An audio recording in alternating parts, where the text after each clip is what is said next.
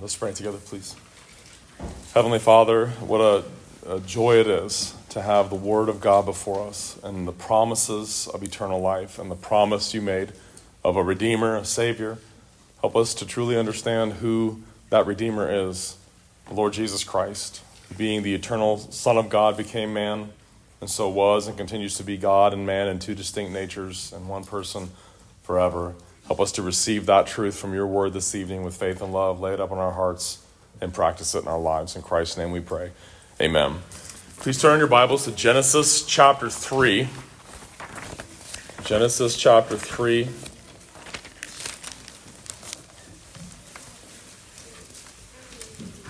Verses 1 through 15 is our scripture reading for this evening.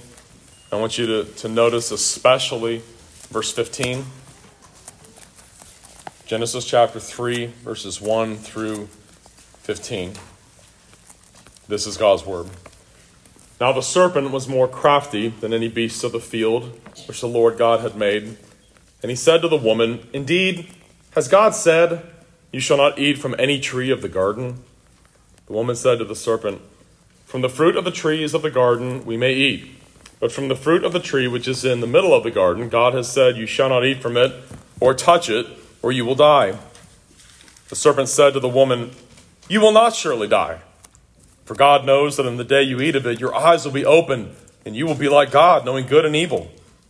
When the woman saw that the tree was good for food, and that it was a delight to the eyes, and that the tree was desirable to make one wise, she took from its fruit and ate.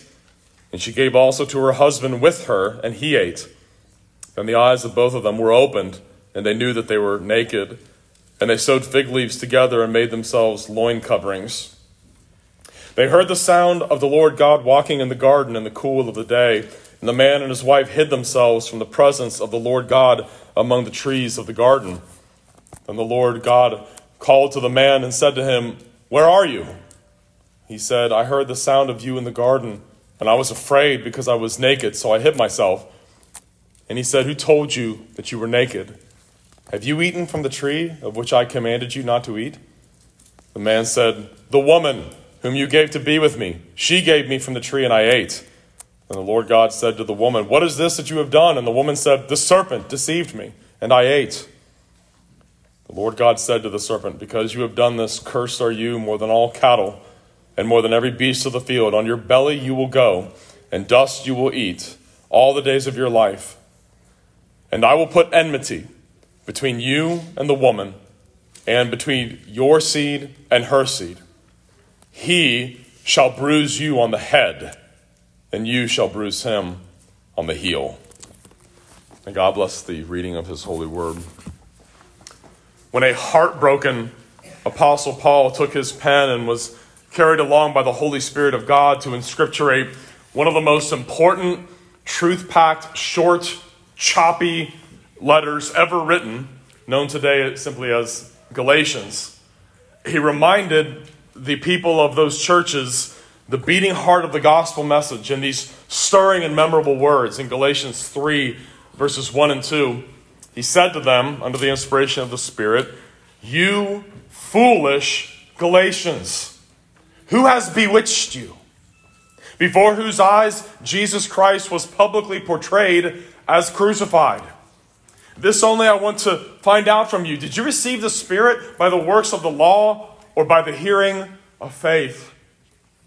There are vast multitudes who sit in pews and listen to sermons Sunday after Sunday, who think that Jesus was the best example of a Christian ever, or that he was the first really good Christian, and that we are to follow his example, and that that's what it means to be a Christian.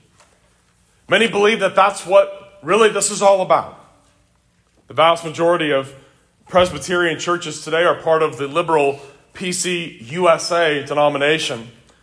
They gave away the faith long ago and embraced rank unbelief.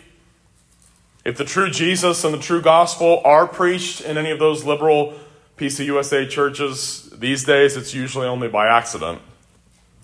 I bring this up because perhaps there is no greater question anyone could ever ask than the sermon title this evening: who is Jesus?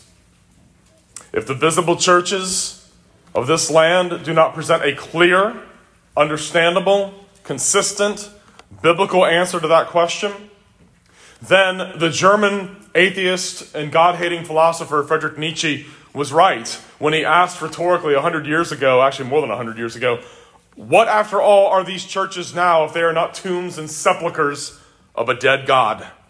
If we don't give a clear answer to the question, who is Jesus and what does it mean to really know God, then that's all these buildings are. They're just tombs of a God who's not real. Without the right Jesus and the right message concerning Jesus and his saving work to save his people from their sins, the church's existence is no better than the bricks and mortar that enclose those groups of misled and pitiful people. During his earthly ministry, Jesus himself said on many occasions that he himself was, in point of fact, the major focus of all written revelation up to that point in the Old Testament. After his resurrection from the dead, when he met two of his disciples on the road to Emmaus, it says there in Luke 24:25, then he said to them, O foolish ones, and slow of heart to believe in all that the prophets have spoken. Ought not the Christ to have suffered these things and to enter into his glory? And then it says, and beginning with Moses, that means in Genesis, and all the prophets, he went through Isaiah, Jeremiah, Lamentations, Ezekiel, Daniel, Hosea, he went through all those books. And all the prophets, he expounded to them in all the scriptures the things concerning himself. To his Jewish opponents who knew the Old Testament scripture, Jesus said to them in John chapter 5, verse 39, you search the scriptures, for in them you think you have eternal life, and these are they which testify of me, he said. The Old Testament testifies of Jesus. And he told his Jewish opponents, and he told the scribes and the lawyers and the Pharisees, if you really did believe Moses, you would believe in me, because Moses wrote about me. If you believed the Bible, you would believe in me. The Bible in its entirety testifies of Christ. One cannot understand the promises that God made Abraham apart from Christ. One cannot understand the entire narrative of Israel's exodus from Egypt apart from Christ. One cannot understand the tabernacle without Jesus. One cannot understand the entire sacrificial system of the Levitical priesthood without seeing that it pointed to Christ. One cannot understand the separation and the ceremonial cleanliness laws apart from recognizing how those laws were intended to show Israel the heinousness of human sin and thus create a longing in them for true cleansing in Christ, the Messiah. When the prophets of God pronounced doom upon Israel, Judah, and their neighbors, one cannot understand the repeated promises of a covenant of peace, a new covenant, and a suffering servant who would provide atonement for all the sins of the people and thus bring in an everlasting righteousness and make a true end of sin. You can't understand any of those prophecies apart from the incarnation, the life, ministry, miracles, death, burial, and resurrection of Christ. Who is Jesus? That's the key question that everyone in the human race faces. You know who pressed that on me real hard when I was young? My father. He said, son, at the end of the day, that's the only thing that matters to you. Who is Jesus? What are you going to do with him? You believe in him or not? You think he's the Lord? You think he's a liar? You think he's a lunatic?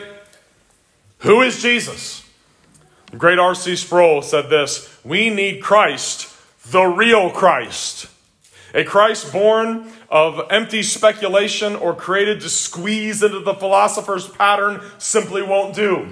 A recycled Christ, a Christ of compromise, can redeem no one. A Christ watered down, stripped of power, debased of glory, reduced to a symbol, or made impotent by scholarly surgery is not Christ, but Antichrist. End quote.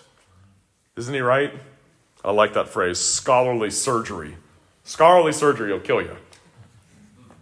No one has ever shaken the world more. There is no figure in world history who has had more influence than Jesus of Nazareth, and no one polarizes and divides people more than Jesus of Nazareth. And why does Jesus divide people? Why does he divide people? Because that's what he came to do. Do you realize that? Jesus did not come into this world to make us all one and make us all hold hands and sing Kumbaya around campfires. He came to bear witness to the truth. And he said, all who are of the truth, hear my voice. Everyone on the side of truth listens to me, he said. He also said, I didn't come to bring peace on earth. Luke 12:51. Do you suppose I came to give peace on earth? I tell you, not at all, but rather division. And then he says, I came to set people in their own families against each other. A father against his son, a mother against her daughter, mother-in-law against son-in-law, and so on and so forth. Jesus came to divide by truth. He separates the wheat from the chaff by his absolute truth claims and his direct opposition to sin, unbelief, and theological error. Jesus is indeed the Prince of Peace. People misuse that phrase. Like, he's the Prince of Peace. He wants us all to get along and all not care if people have differences in theology, but that misunderstands what is meant by Prince of Peace. That's talking about peace between sinful men and God that the cross brings and the gospel brings to the world. Jesus' claims regarding absolute truth that he himself is the only way any human being can be saved, and that belief alone in him alone is the only way a sinner can avoid dying under the condemnation of God and pass from death in their sins into eternal life. Those are the truths that separate people from one another. I remember becoming familiar some time ago with so-called scholarly attempts to get behind the biblical portrait of Jesus and find the real historical Jesus. Y'all ever heard of the searches for the historical Jesus? There's been various scholarly movements where they've tried to do that. Those attempts by liberals, agnostics, unbelievers to try to get behind the mythology to find out who the real Jesus was. Apart from submission to divine revelation in Scripture, we're doomed at the outset of that investigation. Because they were not in submission to Scripture, they were not going to find who the true Jesus was. And many critics of the so-called quests for the historical Jesus, like Christians and Christian theologians and ministers, pointed out that by the time these liberals and agnostics and unbelievers, by the time they were done trying to get behind the Bible to see the real Jesus, guess what Jesus turned out to be? Exactly like them. Liberals found that, lo and behold, guess what Jesus was? A liberal. German higher critics, the Jesus that they found was a German higher critic. 19th century liberals found a liberal Jesus. Existentialist philosophers found their existential Jesus. Marxists and political revolutionaries found a Marxist Jesus. And so on and so forth. If you try to understand the question, who is Jesus, apart from submission to the divine revelation, you will make a Jesus that looks just like you in the mirror. Indeed, there are countless false Jesuses out there. Even while the apostles of Christ were still alive and preaching, they had to warn people about other Jesuses, other gospels, other spirits mimicking Christianity. Any quest for Jesus that discards the Old and New Testament is quite literally a waste of time. The Bible is the only source of true information about Jesus. Reject the Bible, you'll never find the real Jesus. The simple fact is, the unbeliever will never find Jesus as he really is. You know why he will never find Jesus as he really is? Because the unbeliever doesn't want to find Jesus. This is the God the unbeliever is running from, hiding from. Jesus as he really is. Apart from the sovereign work of God in regeneration, through the proclamation of the true Jesus and his true gospel, the unbeliever is not looking for and has no interest in the real Jesus. The unbeliever doesn't want light because he loves darkness. Jesus said that, John 3:19. This is the condemnation. Light has come into the world, but men love darkness rather than light because their deeds were evil. For everyone practicing evil hates the light and does not come to the light, lest his deeds should be exposed. And so these quests for the historical Jesus, apart from divine revelation and Scripture, they're nothing more than men looking for excuses to continue unrepentant in their lusts and sins. The only quest associated with Jesus is the quest he makes to find his people and save them. God mercifully sends evangelists and preachers and parents that care about their children into the world, and God works through them in his search for his lost people to save them from their sins. As the great hymn that we often sing together, The Church's One Foundation, has a wonderful stanza. From heaven he came and sought her to be his holy bride. With his own blood he bought her, and for her life he died. Jesus seeks out and saves his people. A Jesus that can be found by quests of unbelievers will never be the true Jesus anyway. What we need to know is that Jesus Christ is so hidden in God the Father that he cannot be known unless he is supernaturally revealed by the Father to his elect people. Matthew 11:27, Jesus said it to the world. All things have been delivered to me by my Father, and no one knows the Son except the Father, nor does anyone know the Father except the Son, and the one to whom the Son wills to reveal him. So who's going to know God truly? The one to whom the Son wills to reveal him. Sinners don't seek and find Christ. Christ seeks and finds them. Quests for Jesus motivated by unbelief, they're anything but neutral, despite all their protestations to the contrary. When you hear people saying, we just follow the facts, you need to know, no, you're just looking for an excuse to stay a sinner. You're looking for an excuse to go right on with your lusts and whatever your pet little things are that you're into. That's all that is. Dr. Sproul said this, quote, unbelief is judged by Jesus not as an intellectual error, but a hostile act of prejudice against God himself. Isn't that a great sentence? He's exactly right. Unbelief is judged by Jesus not to be an intellectual error. It's not a mistake. It is a hostile act against God himself. Sproul says, this sort of unbelief is destructive to the church and to the people of God, end quote. The so-called scholarly quests for the historical Jesus have yielded nothing helpful to the true portrait of who Jesus actually was.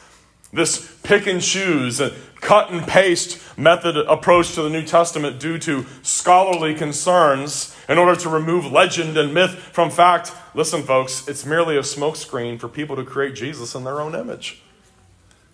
The fact of the matter is simple. Either we believe what the people of God have always received and regarded as divine revelation in Scripture, or we give up entirely the notion that knowing anything about Jesus is possible. This is a church. I am a minister of the gospel.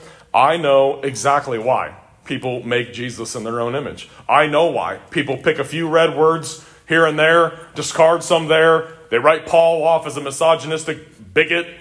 They do it because they're hostile to the seed of the woman. You see that in Genesis 3:15? I will put enmity between you and the woman and between your seed and her seed. You know what that Hebrew word, avah, translated as enmity? It means a hatred with a desire to kill. Really? There's that much hostility between believers and unbelievers? Yeah. Oh, yes. Definitely.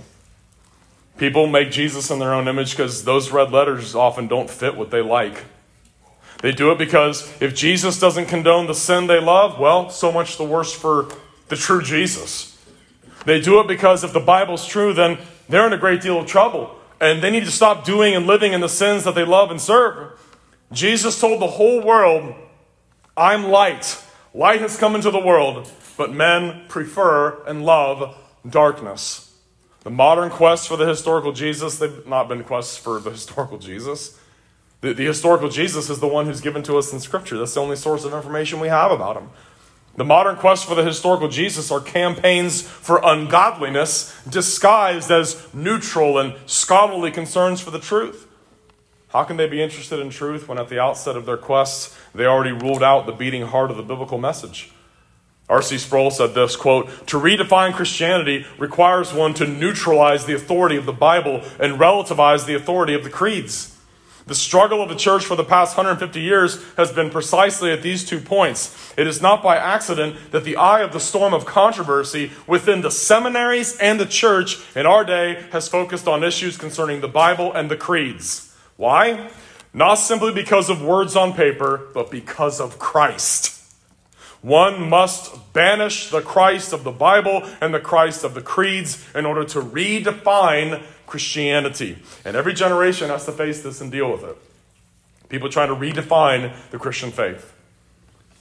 Peter was very blunt, straightforward as always in his preaching. That great verse in Acts 4:12, when he was preaching, he said to that crowd, nor is there salvation in any other, for there is no other name under heaven given among men by which we must be saved.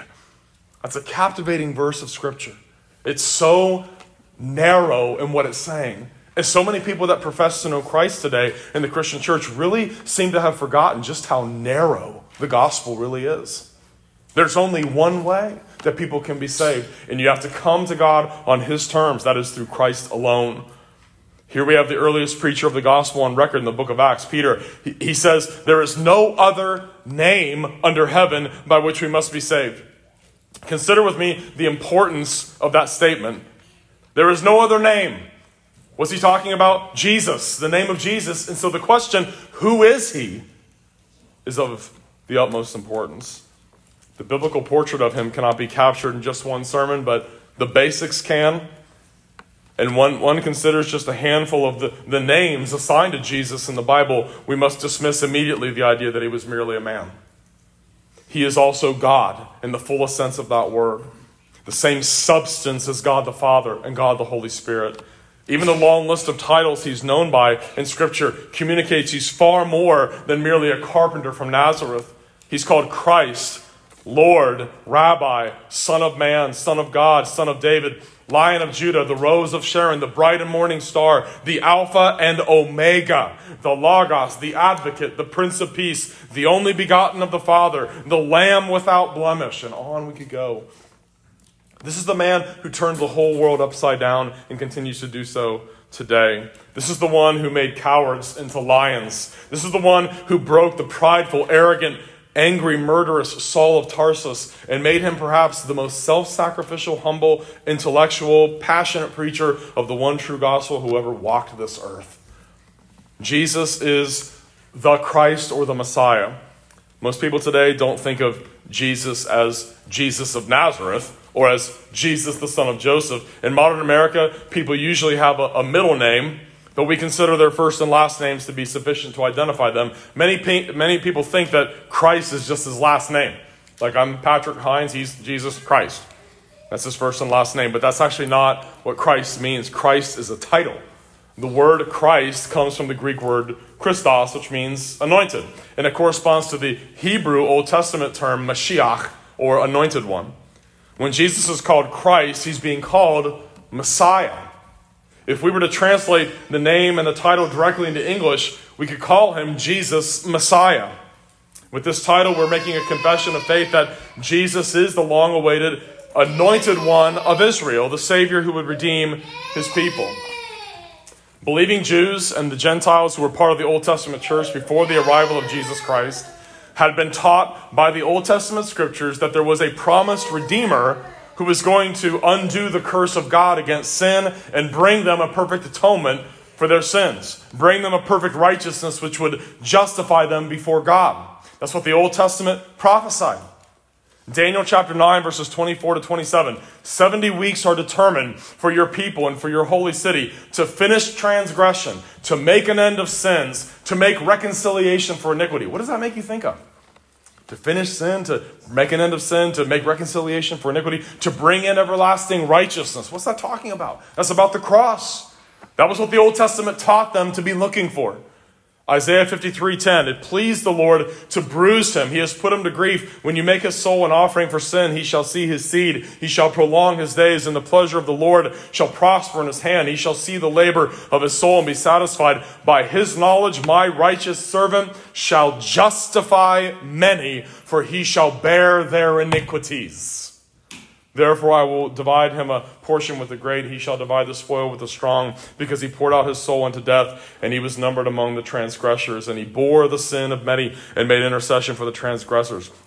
And on we could go reading those passages. The Old Testament believers understood that was about the coming of Christ. One day the seed of the woman would come. He would do all these things. He would make reconciliation for iniquity. He would bring in an everlasting righteousness. He would justify us by bearing our iniquities. You see how clear that is?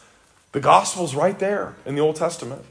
The whole sacrificial system. It was a giant object lesson in the need that the people had for a substitutionary atoning sacrifice. When they brought that animal and the priests laid their hands on its head, it says in Leviticus 1-7, and your guilt shall be transferred to that animal. There was a transference of guilt to the animal, and yet the fact that they had to offer them over and over and over again, that showed them this didn't actually bring about real forgiveness. It was anticipation of the one sacrifice that the Messiah would make. The Old Testament taught the gospel to Abraham, taught the gospel to Isaac, to Jacob, to Israel, David, Daniel, the prophets. They understood that the seed of the woman was going to come and he was going to justify them by faith alone, not by their works or anything that they did.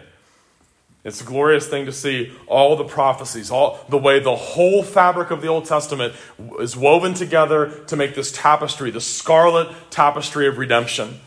I've been working through my Kindle edition of Josh McDowell's Evidence That Demands a Verdict. Anyone here ever read that or used that as a resource? It's a really good resource. There's a section in it where he goes through about 300 prophecies from the Old Testament and looking at the Old Testament, looking at the fulfillment in the New, just over and over and over again, going back and forth. And it's a very, very encouraging thing. It's an amazing exercise to go through. The entire Old Testament scripture is about and points to the coming of Jesus Christ, the cross work of Jesus Christ, and the resurrection of Jesus Christ. In fact, we only get 2 chapters of divine revelation about creation week and God's covenant of works with Adam in the Garden of Eden before we get to the fall, and then we get the promise. The seed of the woman is going to crush the head of the serpent one day. He's going to be coming. The rest of human history and biblical history is about the coming of the Messiah. And you know who knew that that Messiah was coming? Satan did. Satan knew he was coming. And that's why there's rivers of innocent blood all around that genealogical line, all the way down. When you see the people of Israel, their children being thrown into the Nile River, you may think, well, that's just Pharaoh being mean and being scared. That's the work of Satan, trying to snuff out that line. When Jesus is born, what does Herod do? He has all the children 2 years old and under, and a whole region murdered. What is that? That's the devil trying to stop this from happening. The whole Old Testament is about the coming of Jesus, and it's Satan's attempt to try to stop it because God told him in the Garden of Eden, when he comes, he's going to destroy you. You see this? You can't understand the Bible without Christ as the centerpiece of everything. Absolutely everything. God, by a special act of providence, in order to execute his plan for his own self-glorification, he enters into a covenant of works of obedience with Adam and all of Adam's descendants who are represented by him, binding Adam to perfect personal and perpetual obedience, as our confession says. And the command was simple. In Genesis 2:16, of every tree of the garden you may freely eat, but of the tree of the knowledge of good and evil you shall not eat, for in the day you eat of it, you will surely die. And we all know, we just read what happened. The devil interacts with Eve, but apparently Adam was doing what? Being the strong, silent type? Just standing there doing nothing? Here, eat this. Okay, sure. He doesn't say anything. He should have smashed the serpent's head into the ground and threw his dead carcass out of the garden. But he doesn't. He just stands there and he rebels. He knew exactly what he was doing. And he violated that covenant. And that's why all of us die. And that's why all of us have all the misery and the hardships and the diseases and everything else and all the troubles that we have is because of that. Now, what does that have to do with who is Jesus? The scripture identifies the first Adam as the one who disobeyed and brought sin and death. And then there's the last Adam. There's the second Adam, the Lord Jesus. He enters into that same covenant of works. He does it right. He succeeds. Romans 5:12. Therefore, as through one man sin entered the world, and death through sin, and thus death spread to all men because all sinned. Because when Adam sinned, we sinned. When Adam ate the tree of the knowledge of good and evil, you ate the tree of the knowledge of good and evil. So did I. We ate from that fruit. Romans 5:17. If by one man's offense death reigned through the one, much more those who receive abundance of grace and of the gift of righteousness will reign in life through the one, Jesus Christ. So when he comes into the world, he enters into that broken covenant and achieves all of its righteous requirements perfectly, and he pays its penalty and conquers it by rising from the dead. That's who he is. The first Adam, the first man ever created, he was special, and that he was the singular representative of the entire human race that would ever be conceived and born into the world. He represented the entire human race. And the way Scripture defines this for us, that all of us today right now are represented by one of two people. Everyone in this room, you are either under the federal headship of Adam or Christ. Everyone in this room, you are either under Adam or Christ, one of the two. Who's your federal representative before God? I hope it's Jesus. I hope you're trusting only in him. But if you're trusting that you're good enough to go to heaven, you're under the headship of Adam. I promise you that. When Adam fell and God drove him and Eve out of paradise to live in the sin-cursed world full of disease and pain and sadness and thorns and thistles and lack of communion with God and ultimately physical and eternal death, we must remember God made that promise. He made that promise to them. I will put enmity between you and the woman, between your seed and her seed. He shall bruise your head, you shall bruise his heel. He says that hatred with a desire to kill is going to be there for the rest of human history between those that know me and those that don't. And of course, what happens in the very next chapter of Genesis? What happens in Genesis 4? Cain kills his brother, murders him. You see that desire to kill there. Execution and the death penalty, they were in order for Adam and Eve both. I mean, think about it. That clod of mud from the ground who defied the all-glorious, holy, good God whose paradise he enjoyed and lived in. That image of God made from dust shook his bold and defiant fist in the face of God and directly, openly, freely, willfully disobeyed him, even while he knew the penalty for it. And that's why we all suffer and groan and experience all the horrors of life. Because we're not only guilty for what Adam did, we also inherited from him a corrupt, fallen nature that resists and hates and is constantly rebelling against God and his law, which is in the soul of every person. You notice that? All of us go astray from the womb, it says in the Psalms. Little kids don't have to be taught how to hit people, how to lie, how to manipulate. It's something they're born with, just like we were. That fallen nature. You know, Jonathan Edwards, in his treatise on original sin, actually made the argument, the Bible teaches original sin. But then he says, but even if it didn't, we'd still have to believe in it. Because you don't occasionally come across someone who's really good. Everybody goes astray. Everybody sins. You want to know the answer to the question, who is Jesus? Please hear me. What the world needs more than anything is not a better example to follow. We don't need help. We don't need good advice. We don't need more laws to obey. Nor do we need someone who gets us. Some of you understand what I'm talking about. What the world needs is a Savior, a Redeemer, someone to stand in our place and do all of it for us. Humanity needs a new representative who will start out righteous like the first Adam did, but not fall this time. We need a new representative who will do righteously what the first Adam failed to do. This is what this mysterious seed of the woman would do. Christianity at its core is not a religion on how to be better or how to be good enough to get to heaven.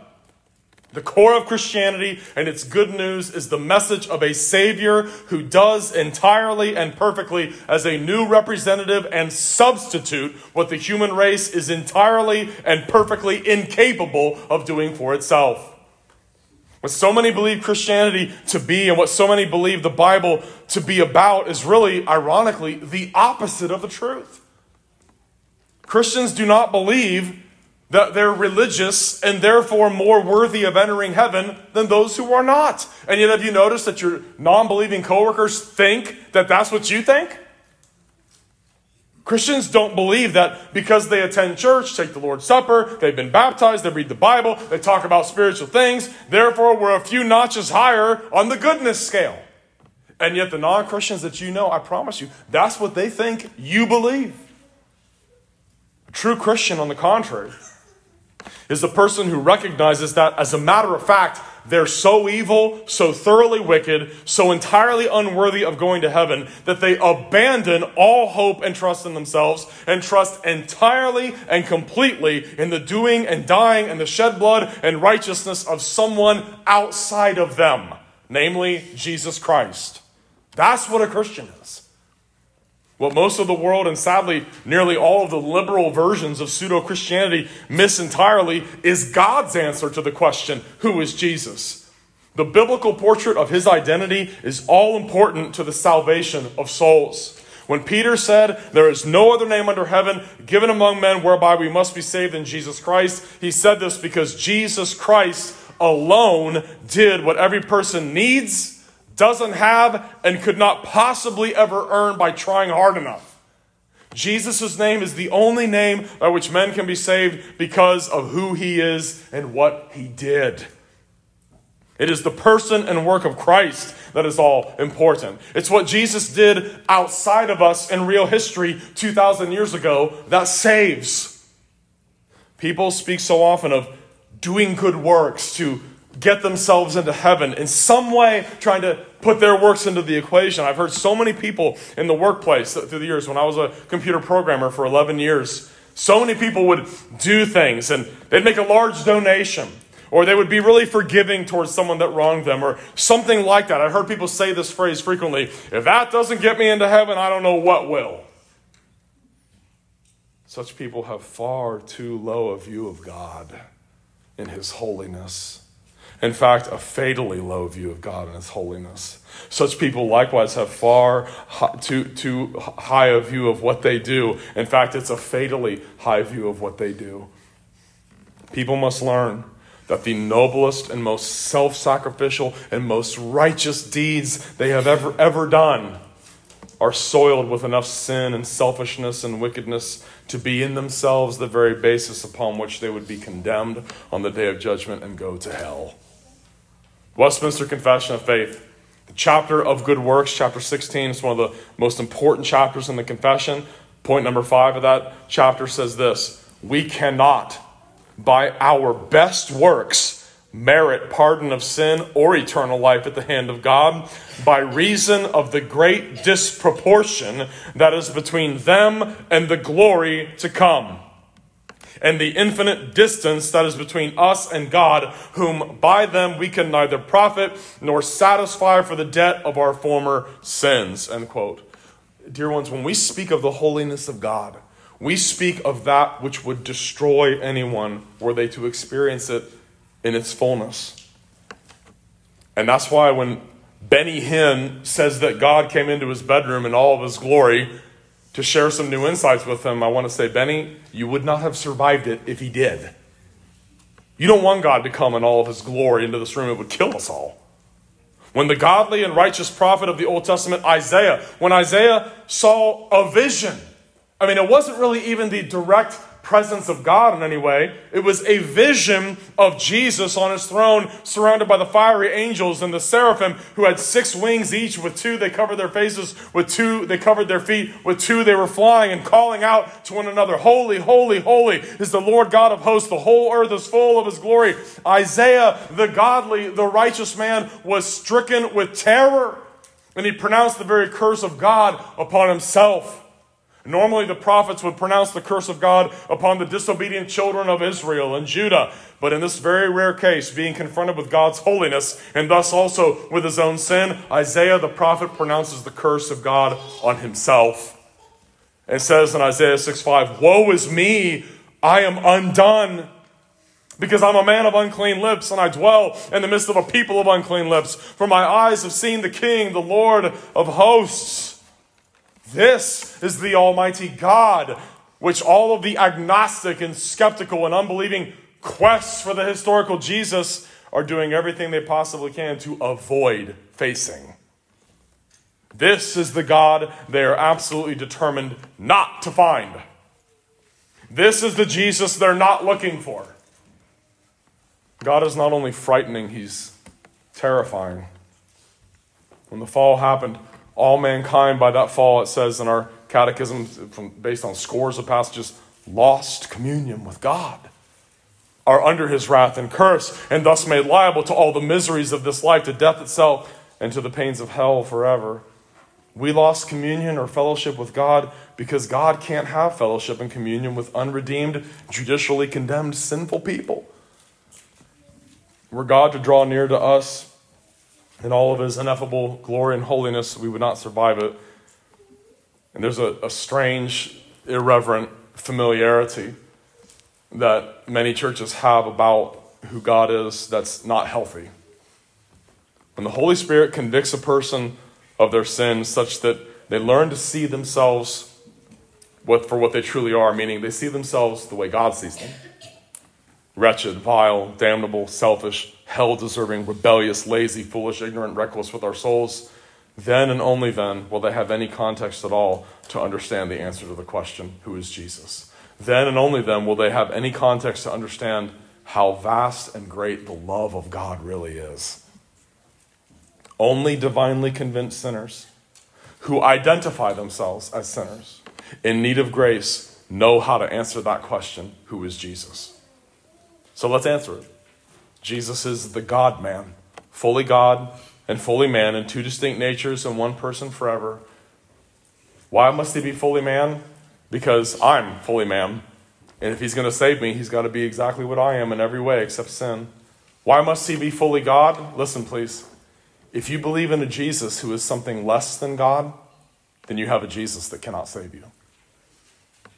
That's what the great Athanasius saw looking at Scripture way back, 1,700 years ago. If we have a Jesus who is not fully God, we have a Jesus that can't save us. He must be fully divine, the second person of the Holy Trinity, because only God can withstand and satisfy for his own terrible righteous wrath and judgment against the sins of humanity. This is the side of God so many despise and want nothing to do with. There is no access to God without first coming to terms with the truth about who we are. God causes us to look at ourselves through his holy eyes. And when that happens, it's a terrifying experience. God is terrifying and he's awful in his judgments. Do you want a perfect illustration of just how terrifying, how awful God's righteous anger, hatred, and wrath against sin is? You want an illustration of it? The cross. How serious is human sin? That was what it took for it to be paid for. The cross that Christ bore, was nailed to, and died upon shows us that cost. I remember sharing the gospel with a bunch of little kids at a Good News Club in Ohio. And I could tell that first day there were 15 little kids there. And I could tell they didn't know what I meant. They didn't know what crucified meant. I said, raise your hands if you do not know what I mean by crucified. And 2/3 of the hands went up. And so I explained to them, I said, yeah, they would actually spread your arms out on wood and they'd put a spike through your wrist between the bones here. And to see these little kids like, what? Yeah, they put your feet on top of one another and drive a spike through both of them. And then they would put you up in the air and let you hang there like that until you died. And the look of terror on their face. And I said, kids, that's what the cost was if we're going to be forgiven by God. That shows how loving God is. He doesn't want that to happen to you. He doesn't want you to get the wrath that he has against your sin. And then to tell them, and by the way, one act of disobedience to your parents is enough to send you to hell forever. To see really? Yes. I remember one little girl, I remember her name was Dana. Her name was Dana. And I'd been there every Thursday for most of the school year. And she was always listening. And the very last day that we were there that year, she raised her hand. Mr. Hines, are you saying people actually do go to hell? I said, yeah, they do. If they die and they haven't repented, if they don't believe Jesus died for their sins, they pay for their sins themselves. And it's righteous and it's right for God to do that. She said, oh. And then the next year when we came back, she'd gotten saved. And she was reading her Bible that we gave her. I gave her a Bible and put little sticky tabs in it. And I got a letter from her mom. And her mom said, Dana reads the Bible to our whole family every day now. And wants all of us to believe in Jesus. I was like, praise the Lord. But I'll never forget that. She was in first grade. Are you saying people actually go to hell? I said, yeah, they do. I said, that's why we're here. I don't want any of you guys to go there. So please believe in Jesus, what we're talking to you about here. These aren't just interesting stories. This is what happened in real history. You need him just as much as I do. You need to trust in him. There is no access to God without coming to know the Lord Jesus as your Savior. Who is Jesus? Jesus Christ is God the Son who added to himself in the virgin birth a full human nature exactly like ours except sin. Who is Jesus? He's the Savior of repentant sinners. Jesus is the only way. anyone can be right with God. And so I'll say to you what I said to those kids over and over and over again. You need to abandon all trust and confidence in your works, in yourself, anything about you, anything that you've done, and you need to rely only on the finished work of Christ. And when a person does that, that's where true assurance can come from. I talk to so many people, and they just struggle with assurance. They struggle with assurance because they really do think in some way it still depends on them and what they do. And I point out again and again, yeah, if you're thinking that way, I understand why you have no assurance. But when you learn it is solely and only what he has done, all you do is receive it. All you do is rest upon it and know that it's a finished work. That's where true assurance can come from. So I want to encourage you all to live your life knowing you're a sinner and all you have to stand before God is the finished work of the Lord Jesus Christ. God and man, two distinct natures, one person forever. The new federal head of his elect people. And when those people are effectually called and united to him, they are justified, they are adopted, and they are given eternal life. Let's pray. Father, we thank you for sending your Son into the world. We thank you for Jesus Christ. Lord, help us to remember him and to enjoy this time of communion in his body and blood here in the sign of bread and wine. And we pray that you would bless us and give us a stronger assurance so that we can live and die in the joy of that comfort, knowing our sins are forgiven, we are accepted in your sight, and that we have eternal life. In Jesus' name I pray. Amen.